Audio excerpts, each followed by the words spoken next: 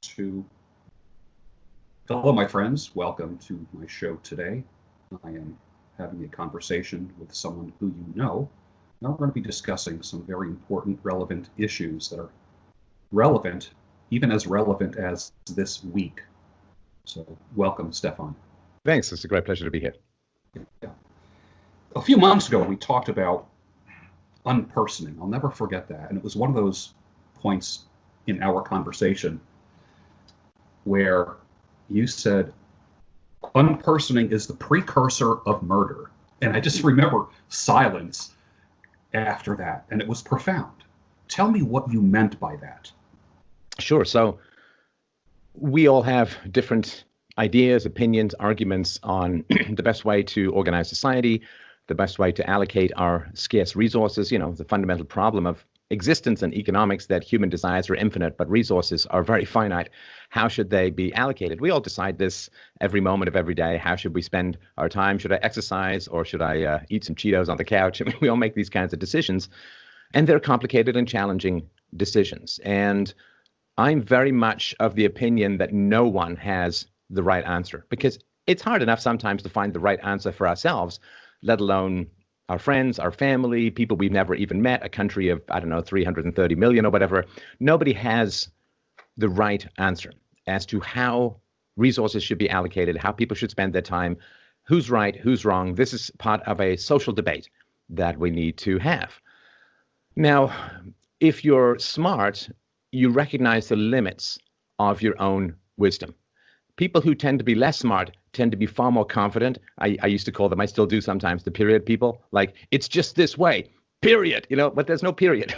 There's no period in the run-on sentence of human dialogue. We all need to be engaged and involved in the conversation in order to try and find the best solutions to, pretty obvious and challenging social problems. Now, there are people, of course, out there in the world, that's an increasing number of them, it would seem, who are of the opinion that some arguments, some ideas, some facts, some reasons, some data, some evidence is blasphemy, essentially, to their worldview. And of course, the problem with the sort of modern woke culture, well, one of the many problems, is that with Christianity, you, of course, have the capacity, and in fact, you're kind of encouraged to question doctrine, to engage in theological debates. And the concept of blasphemy has largely been scrubbed out of Christianity over the past, 400 years, 300 years, sort of the end of the religious wars after the Great Schism that Martin Luther brought about. They tried this whole let's have absolutism, too complicated texts, and it just resulted in hundreds of years of religious warfare. Now, whether that killed off all the absolutists or people just learned painfully from the experience, the concept of wrongthink, of bad think, of blasphemy, of things which are unutterable in the public square has largely been scrubbed away in Christianity. But in leftist culture, in sort of socialist culture, communist culture, there are large categories of unspeakables. Now, and not a big fan of these particular ideas as a whole, but should they have the right to make their case? Well, I have to grit my teeth and say, I think it's horrible, but yes, because the best way to counter bad ideas is with better ideas. The best argument for bad speech is more speech, the best solution.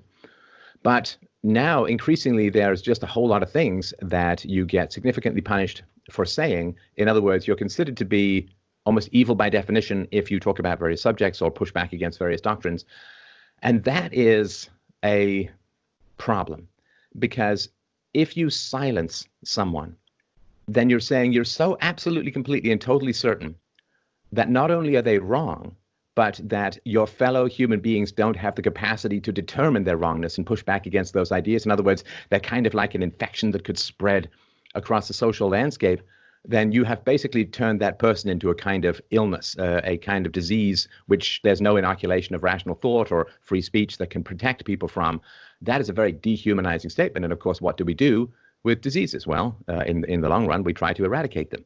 And so that is a big problem. There are lots of ideas out there in the world I massively disagree with. And they should have the right to speak, and we should have the right to counter those arguments. But when you say to someone, your ideas are so bad and so dangerous, you cannot be allowed to speak, that is not a good situation, because it's not even a mistrust in the person who you want to silence. It's actually a foundational mistrust in everyone else.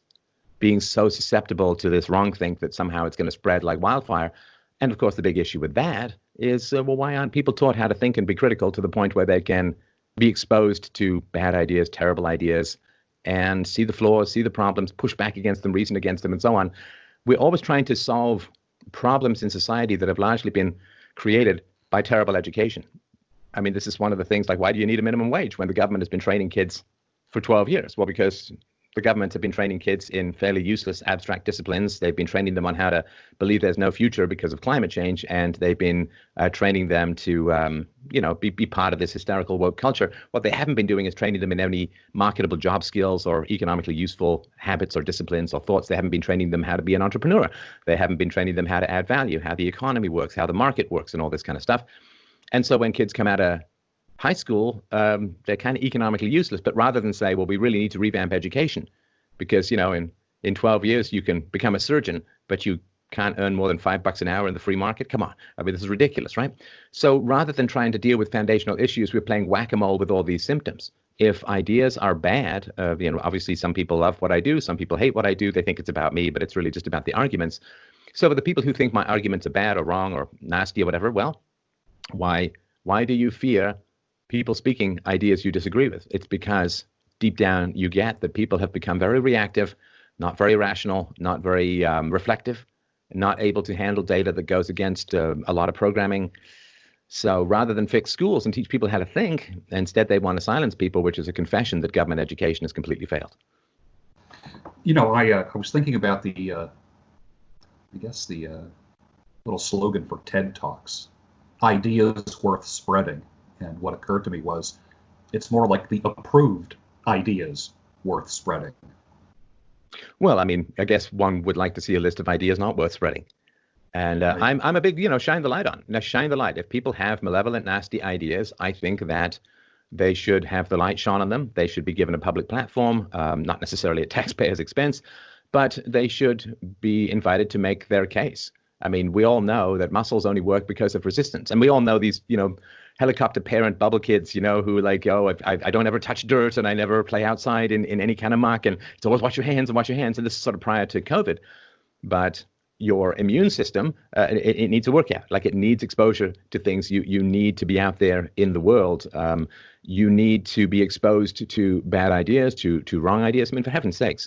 I mean, I grew up in a fairly leftist culture. I was in government schools. I was in fairly leftist universities and so on. And I felt that the exposure to that, I took an entire course on Marxism and other ideologies that I despise. Great. I mean, my exposure to those ideas did not turn me into, a Marxist, because I evaluated and it helped me sharpen my arguments and realize where I stood. That kind of resistance is essential. This is a sort of mark of an intelligent and civilized human being, is to be able to entertain opposing thoughts without believing them, and to be exposed to them and to work through them and to understand them without changing your own mind. It's called being the devil's advocate, and it's something that I learned in Debating 101 when I was in high school and in college on the debating team, which is you have to be able to argue both sides. You have to be able to inhabit ideas and arguments that you strongly disagree with. And if you can't do that, well, you can't actually have any great art, because then good people can't create a convincing villain. And so I just think that we lose a lot when we imagine that certain ideas are like pathogens and must be silenced. It really is confessing the weakness of people's capacity to listen and remain unmoved, but learn how to fight against a particular argument. I mean, what do virologists do when they want to create some sort of vaccine or they want to figure out how some disease works? The first thing they do is they get that disease and they study it like crazy. Now, if we were to say to epidemiologists or to virologists, well, you have to fight this disease, but you're never allowed to take a sample. You're never allowed to examine it. You're never allowed to look at its DNA. They'd say, well, then we can't fight it. Then you're just going to have to cross your fingers and hope for herd immunity.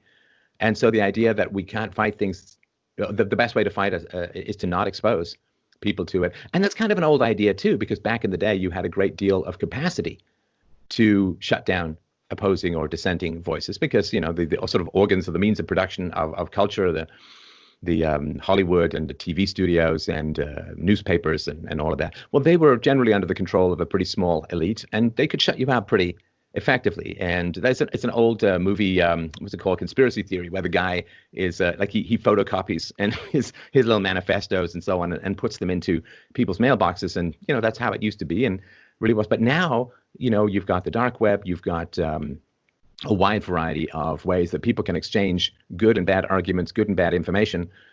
You can't shut it down. All you can do is take it out of the public discourse where it no longer has access to robust pushback. So again, it's really not a good idea. If there are bad ideas, bring them out. Let's get the herd immunity of talking back against them. But silencing them, it creates two separate societies that don't talk to each other, and that can lead to pretty big schisms down the road.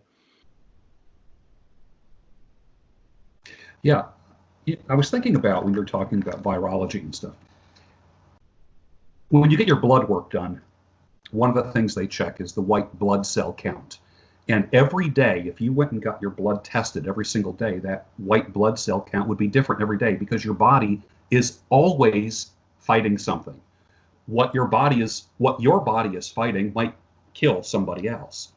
So our bodies are adapting all the time biologically, and that's why we have this varying white blood cell count. What would be the intellectual, mental equivalent of white blood cells? Well, it's really reason and evidence. We don't do well as a species when we drift too far from the truth. And we have a unique capacity to train ourselves into what is not empirical. I mean, it's our greatest strength and our greatest weakness as conceptual beings, right? So we can understand gravity infinitely better than a chimpanzee. Right? Well, a chimpanzee knows that things falls, know that he falls, can sort of swing from tree to tree and catch fruit as it falls. So he understands gravity at an empirical level. Right? A dog, you throw a frisbee, the dog can do all of that physics calculation in his head, can jump at just the right spot, can catch the frisbee. So a dog has an empirical and instinctual understanding of gravity, of heat, and it's too hot, I got to pant and I got to go get a drink or whatever it is. Right? So most animals understand the world at a direct and empirical level. And we have the capacity, though, to abstract something like gravity, to turn it into a universal principle, to end up understanding that the stars operate on gravity, that the planets in the solar system, we can then not just catch a ball like a dog, but we can send a spaceship to past Jupiter, right? Because we understand gravity at a very abstract level. In other words, we reject the evidence of our senses to gain universal truths about nature, right? I mean, we all know that the world looks pretty flat. We can really understand why people believed for so long that the world was flat. We understand that the moon and the sun look about the same size. And we understand that from our perspective, the world has particular characteristics. It looks like we're stationary and the sun, the moon, and the stars revolve around us, which of course is what people believed for tens of thousands of years before we learned better. So from our immediate empirical understanding, we can process the world that's right in front of us, but we can't understand the principles of the universe. We can't understand physics or chemistry or biology and so on, right? We don't have direct evidence of evolution, but there is lots of indirect evidence of evolution. And so I think that our capacity to deny the evidence of our senses is our greatest strength, because then we say, oh, the moon and the sun are different sizes. And it's not that they rotate around, well, not that the sun rotates around us, but that we, in fact, rotate around the sun. And we can, through the process of rejecting the evidence of our senses, we can end up sending a probe to Mars. Fantastic. But our capacity to deny the evidence of our senses is also a great weakness, because we can talk ourselves out of common sense and into some truly crazy situations in, like the old, we see all this, I say it's propaganda, but I have some sympathy, of course, right? You see these pictures all the time, which is some guy, he's living in a cardboard box at the bottom of a very tall office tower, right? And this strikes us immediately, looking at our sense data. It's like, well, that's just wrong. How can there be enough wealth to build a beautiful giant office tower, but not enough wealth to help the guy who's living in a cardboard box? And that aspect of things where it hits us, then we come up with all of these concepts like, oh, well, there's so much wealth in the office tower. Let's just take a little bit of wealth from the office tower. We'll give it to the guy in the cardboard box. It's not like the guys in the office tower are going to lose 5% of their income and throw themselves off a bridge or anything. But we just, shave a little up here and give a little down here. And boy, that's going to be fantastic. And that's us working with our sense data. That's what working with the immediate. That's like us trying to throw a tennis ball up and have it go to Mars. Like, it's just not going to work because it breaks the principle. The principle of property rights is the only reason why the office tower exists. And once you start violating property rights, and of course, charity is not a violation of property rights, perfectly voluntary and all that. But once you start violating property rights, you end up bleeding off the creation of wealth that you need to help the poor. And you also end up paying people to be poor, which creates a huge incentive for people to be poor. And this is why the welfare state not only has not solved the problem of poverty, but has made it much worse because it's a violation of principle. And so our capacity to reject immediate sense data is really, really cool. And gives us, that's why we're able to have this conversation without being in the same room, all the technology that's flowing the bits and bytes back and forth and so on. But our capacity to reject sense data also has us deal with abstractions that are very destructive to us. Like, oh, well, let's just give a small group of people power over our property and they'll just make the world a paradise. And that's taking, in a sense, the immediate sympathy nerve that's stimulated by seeing poverty in the midst of wealth, abstracting it to a principle that ends up destroying the very wealth that we need to help the poor. Some people are poor by choice. I mean, think of a monk. Or, once I took off almost 18 months from my business career before I became a public philosopher, I took 18 months off to write novels. I took writing classes. I had an agent and all of that. Okay, so my income was very low during that time, but I wouldn't say that I was involuntarily poor. I just made that kind of choice. People give up income to go to university. They give up income to have children. I mean, so some poverty or some loss of wealth is perfectly voluntary. Some people, of course, are just having a very bad series of events, and we should really, really help those people. And other people are just plain crazy. And knowing what to do with crazy people, well, there used to be a way. We used to know what to do with crazy people, which was to put them into mental institutions. But unfortunately, communists took over and decided to dump them into society as a way of destabilizing the system as a whole. But poverty is a very complicated thing, and you can't just take money from people, give money to other people, and think you've solved the problem. So I am always very concerned when people take immediate sympathetic sense data, like, oh, there's a poor guy amidst all this wealth, and then use it to abstract principles that violate foundational morality, which is really the root of redistributionist welfare states, socialism, communism, fascism, you name it. Let's talk about silencing. You know a little bit about that. I used to say that in medieval times they would pull the tongues out of people, put hot pokers in their mouths, they would split their tongues. We're not doing that today to people, but we are silencing them, so to speak, by banning them, limiting other people's access to them. What are your thoughts about that? And tell us about your recent experience with that. Oh, yeah. I mean, there's been a bunch of them recently, and YouTube, of course. I think it was just Monday as sort of the most recent one. And it's a challenge. I mean, I believe that speech that is legal should be supported. Speech that is legal. I mean, incitement to violence, direct incitement to riots and death threats. Okay, I get all of that, and I'm down with all of that. Not, of course, that I've ever indulged in anything, even within the ballpark of that kind of horrible speech. But I think that speech that is legal should be permitted. And unfortunately, though, a big crack in principle has been that if your speech upsets people, then somehow it's bad speech. Now, what this, of course, has done is it changes the entire dynamic of free speech when you allow offense to silence people, because what you're doing is if somebody disagrees with you, but either can't disprove you or doesn't have the ability or chooses not to engage, how do they silence you if they want you silenced? Well, what they do is they say, that's offensive, that's upsetting, that's problematic, that's whatever, that's racist or whatever. And so rather than engaging with perfectly legal and, in my case, rational and empirical speech, people then say, I'm very upset. You're weaponizing an emotion.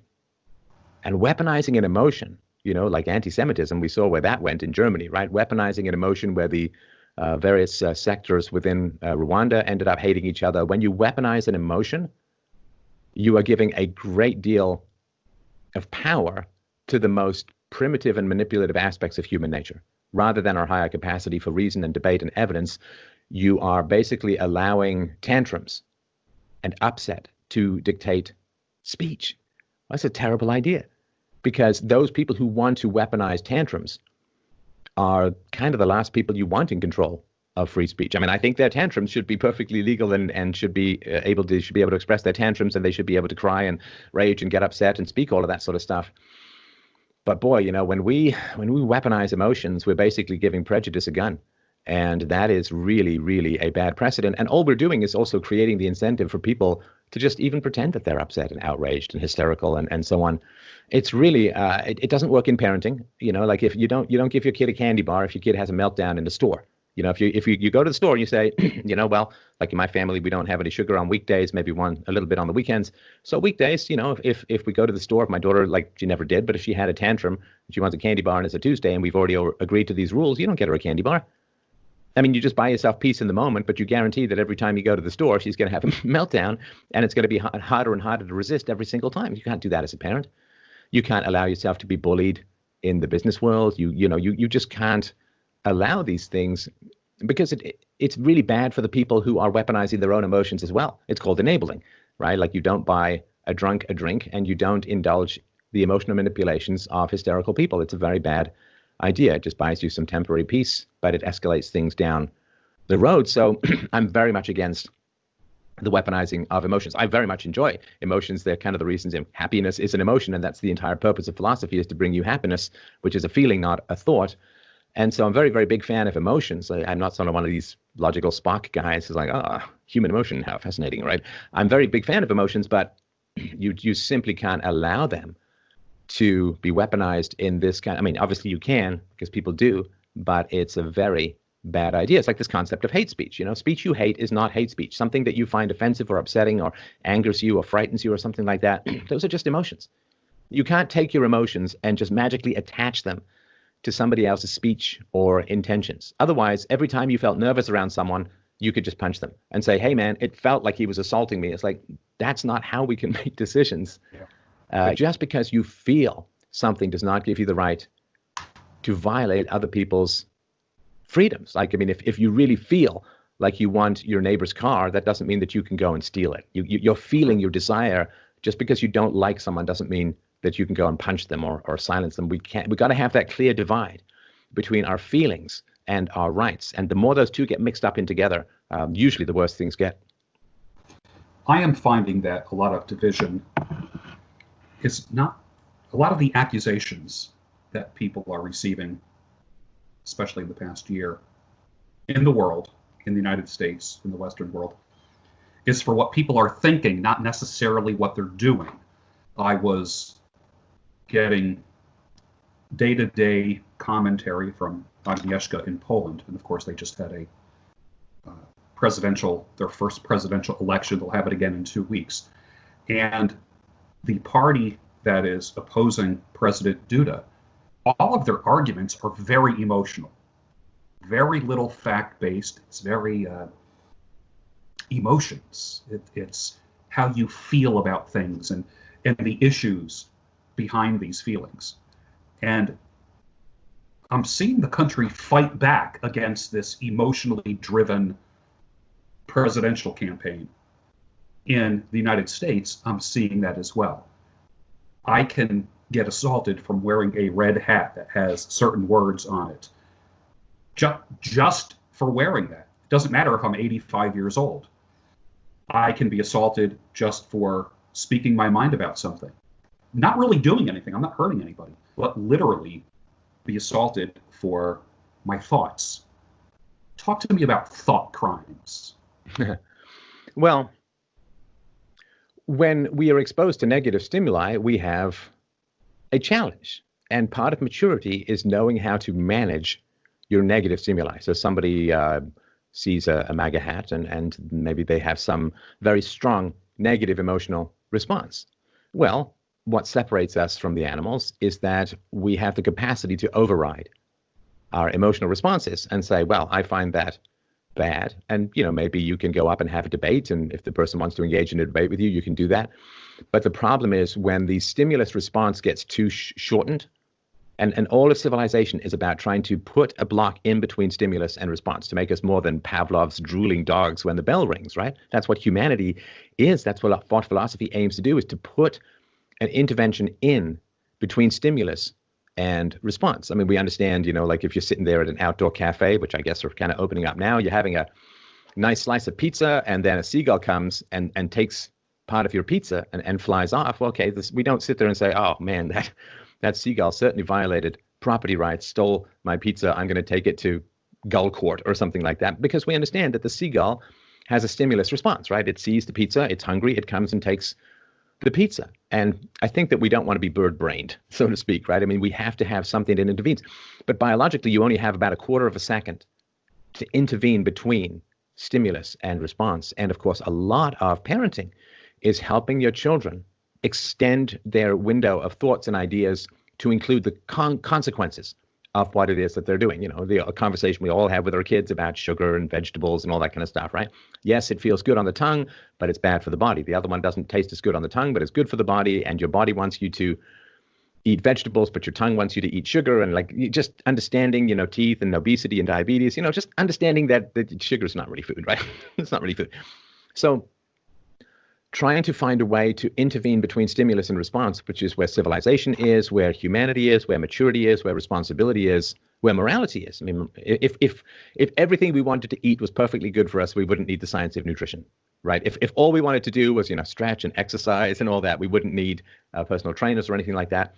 Our bodies, this is an old Christian reality as well, our bodies and our lusts, they lead us astray.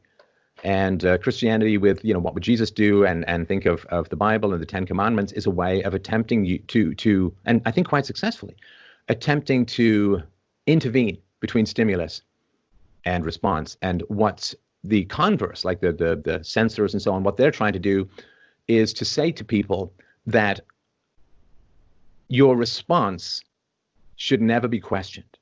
That your response is, you know, self-righteous. You know, what Michelle Obama said to students, I think it was students the other day, you can never be too angry. But that's the exact opposite of philosophy. Of course you can be too angry. Of course you can be too angry. Saying you can never be too angry is saying that no rational thought should ever intervene between your rage and your actions. And that turns people into, I think, kind of dangerous machines out there in the world. So trying to, you know, that quarter second intervention, that's what civilization is all about. Oh, I really hate what that guy's saying, but hey, man, if I take away his right of speech, then I've broken the principle. They can come for my right of speech next and all that kind of stuff. If I break property rights because I'm sentimental about the guy in the cardboard box, well, not only are there really bad practical considerations down the road, but now you're paying people to be poor and you have to appoint a whole political class with the power to move trillions of dollars around at the point of a gun. Now, that's not going to work out very well because people can't handle power. Human beings cannot handle power. Power corrupts. And yet everybody wants to run to the government and have them solve all of these social problems, forgetting Lord Acton's basic maxim, right?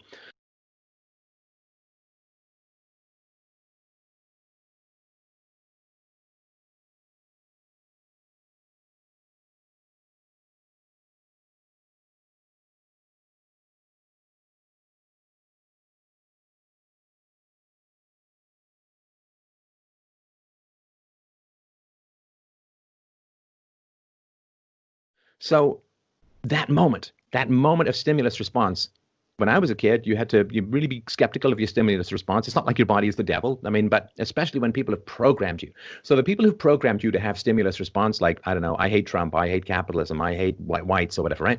People who've programmed you to have that stimulus response, the last thing they ever want is for people to intervene in that quarter second and say, whoa, whoa, whoa, whoa. Is that right? Is that true? Are your emotions justified? So when you program people, then you absolutely want to keep people away who might intervene in the stimulus response that helps serve your need for power. And that, you know, a lot of the hostility is focused and directed at the people who are trying to jump into that canyon of a quarter second and say, whoa, let's reason this out a little. Let's think this out a little. Because, you know, something that I grew up with understanding, which seems to be kind of forgotten these days, you know, like lynch mobs are kind of bad, right? Because lynch mobs, they're like certain that someone is guilty and they go string them up and you don't know if they're right. You don't know if there was a mistaken identity. I mean, maybe they're right, but the problem is that they're still wrong because they've unleashed the mob. And all of civilization, you know, court systems, free speech, property rights, all of these are designed to try and intervene into that quarter second stimulus and response. And there are other people who are just trying to remove that quarter second and just like jam these two things together, stimulus response. I spoke this morning, I did a talk on groupthink, and I called it the insanity of groupthink. I wouldn't let someone use my kidneys, my stomach, my eyes, but I'm letting people use my brain. I'm giving people space. The old Rush lyrics, my his mind is not for rent to any god or government, which I love those lyrics. Talk to me about groupthink. Well, they're antonyms. It's like group digestion. You can't have it. You simply can't have it. It's like, yeah, as you say, nobody can directly see through my own eyeballs, at least while I'm still in possession of them. But there is no such thing as groupthink. All the group can do is frighten you into compliance, and then you lose your identity. And, I've often sort of thought, like, why am I such a staunch individualist? And to me, it's similar as to why people in America who are Romanian in descent are currently freaking out at the moment, because they're concerned that the communist coup that's underway in America could end up with a situation similar to Romania. And it's not like there's a whole bunch of places in the world left to run to that are free of this kind of influence. So I think it has a lot to do with the fact that when I was growing up, both in school and particularly at home, I was not allowed to think for myself. If I thought for myself, my mom would get angry and she'd always say to me, but don't think. It's like, but if I don't think, I don't exist. Because thinking, we all have sexual urges. We all get hungry. We all get sleepy. We all get thirsty. At that level, at the level of the mere body and the lizard brain, no lizard is an individualist. I mean, they're all kind of the same in terms of their stimulus and response. So what is it that makes us ourselves? What is it that allows us to individuate what it has to be, independently evaluating reality and coming to our own conclusions? Now, our own conclusions are either programmed or emotional or rational. Now, programmed and emotional are usually two sides of the same coin. So, it's either Kirk or Spock, so to speak, right? We either come to our conclusions emotionally, which is going to be in common with everyone else, and therefore we're not ourselves, we're not individuals, or we're going to think for ourselves, reason for ourselves, and try to come to some accurate representation of the world that is. And simply responding at an emotional level is not the same as being yourself. It's really being hijacked and controlled by external others who've usually laid in the stimulus response mechanism to the exclusion of your actual personality. To become ourselves, we must think. To join the group is to simply cease to exist at an individual or personal level. Our body may continue, like the zombie metaphor, right? Like the brains are gone, but the body's still walking around. I mean, there's a reason why, as collectivism rose in the West, so did the prevalence of zombie movies, because, it's kind of like the world we could be seen as living in these days. Yeah. It's funny, you mentioned individuation. I did a talk on that a couple days ago. And for over 2 decades, I was a psychotherapist. I taught in 5 colleges.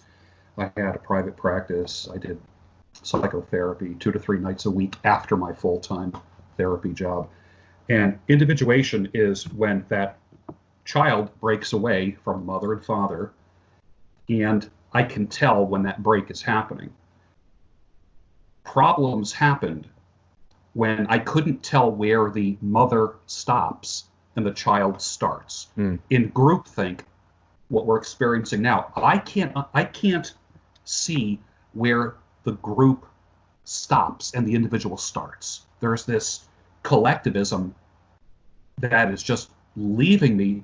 It's blowing my mind, watching all of this membership in this groupthink and everyone flashing their membership card on social media, which varies from week to week. They're everything from posting various colors on Instagram to saying certain things and hashtagging certain things. I can't tell where the mob starts and the individual begins.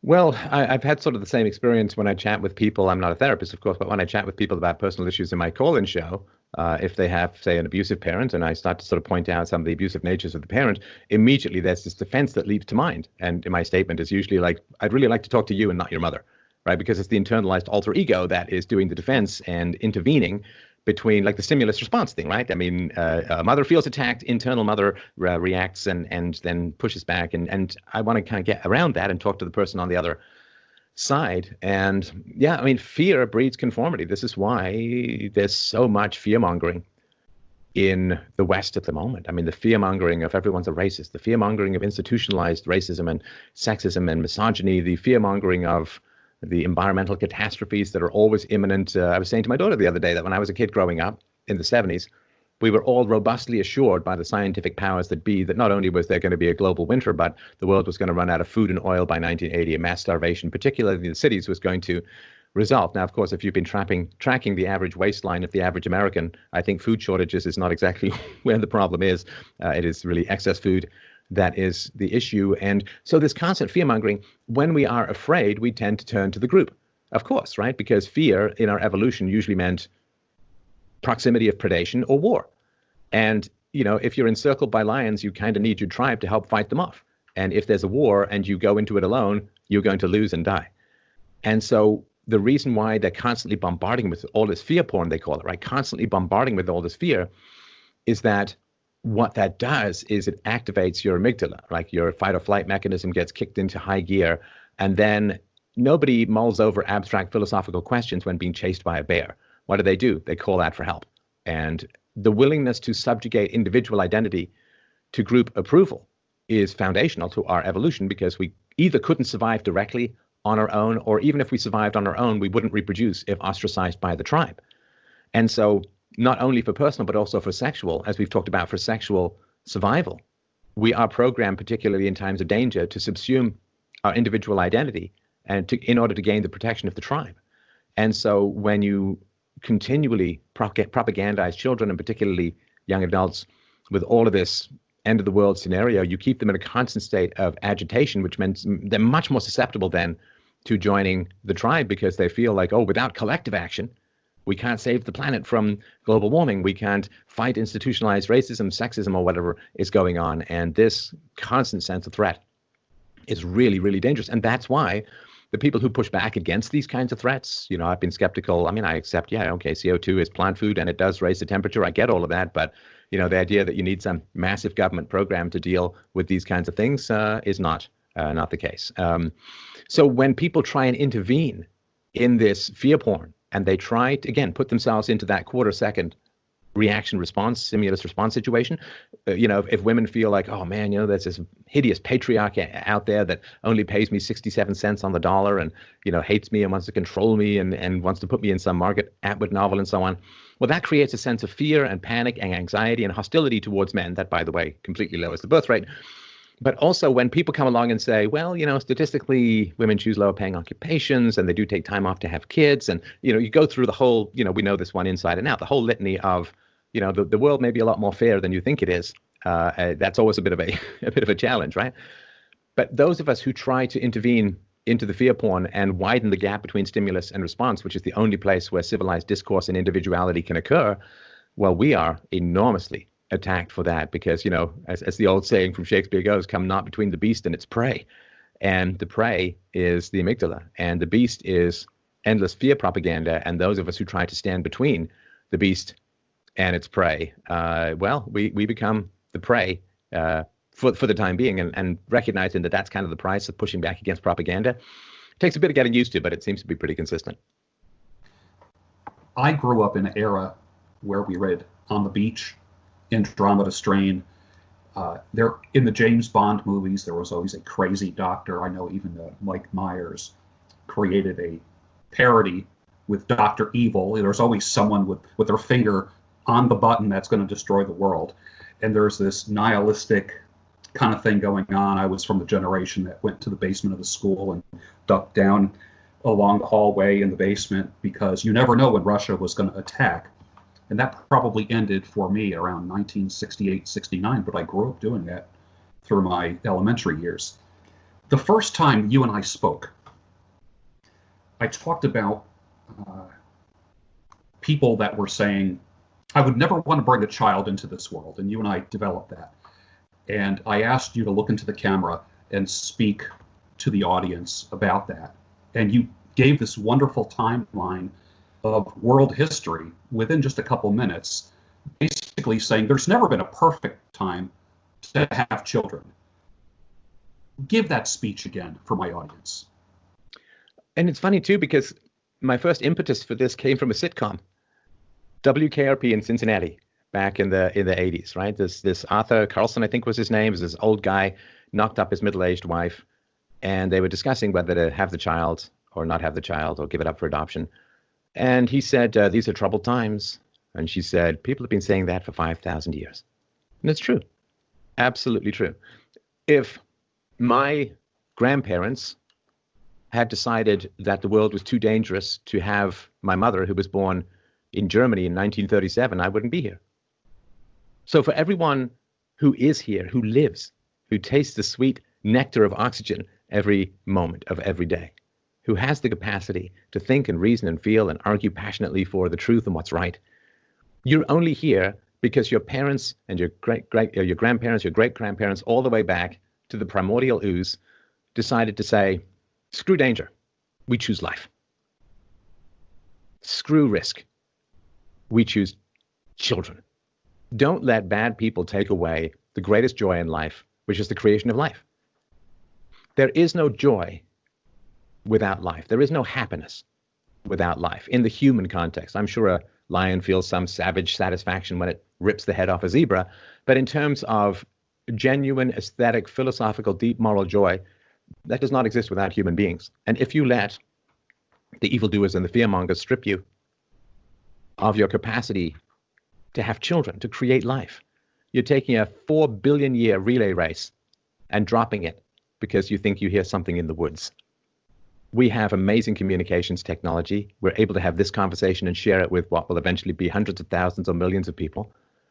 We've never had a greater chance or greater capacity to fight for virtue. And for those of you who are younger, who don't know what it was like beforehand, before the internet, I've lived both sides of the equation. I've known what life is like before you had mass communications in a real, practical, vivid sense. And I thank the stars and the gods of capitalism every day that we do have this capacity. So when you've been given the biggest weapon, why would you run away from the smallest war? When your ancestors faced far greater foes with far lesser weapons and decided to fight and bring you into the existence, do not fail them. Do not fail life. Do not fail your own capacity for happiness. And do not spit at the struggle of 4 billion years that culminates in you by refusing to pay it forward. And it will bring you not only great joy, but great courage. See, the reason they don't want you to have children is that you won't think about the future and you'll have less to fight for. Children are arms, in a way, because they give you something very powerful to fight for. And so they're just weakening you, turning you into a dead-end, hedonistic, full stop on the lengthy sentence of your lineage. Don't let them do that. Don't let them take from you the joy of cuddling a baby and getting up in the middle of the night to make sure they're okay and helping them ride their first bike and take their first steps and teach them how to swim and teach them about the world and be challenged and have them be skeptical of you in their teenage years and eye roll and all of that incredible development. You know, there's this old story about Atlantis, right? There's a city that sank into the sea. Think of that in reverse. Think of looking at an ocean, it's perfectly calm, seeing some bubbles, and then seeing an entire city rise up from nothing. That is what it's like watching your children's brains develop. You're watching something that comes from nothing, a sperm and an egg. And from that, you get the most amazing uprising of a shining city of creativity and thought and independence and challenge. And what an incredible journey that is to be on. Don't give that up because people are trying to get you to give up your capacity for rational thought and happiness, and the stimulus is danger, and your response is genetic death, infertility, growing old, dying with regret, and being forgotten in history, having nobody who remembers you 20 minutes after you're dead. Don't take that path. Don't let them rob you of your birthright, literally. Well, today certainly was a crossroads of hope, positivity, and optimism converging with sanity, clarity, and reason. I like to say that. So thank you for joining me today. And I know my audience will enjoy your message. Any last words? No,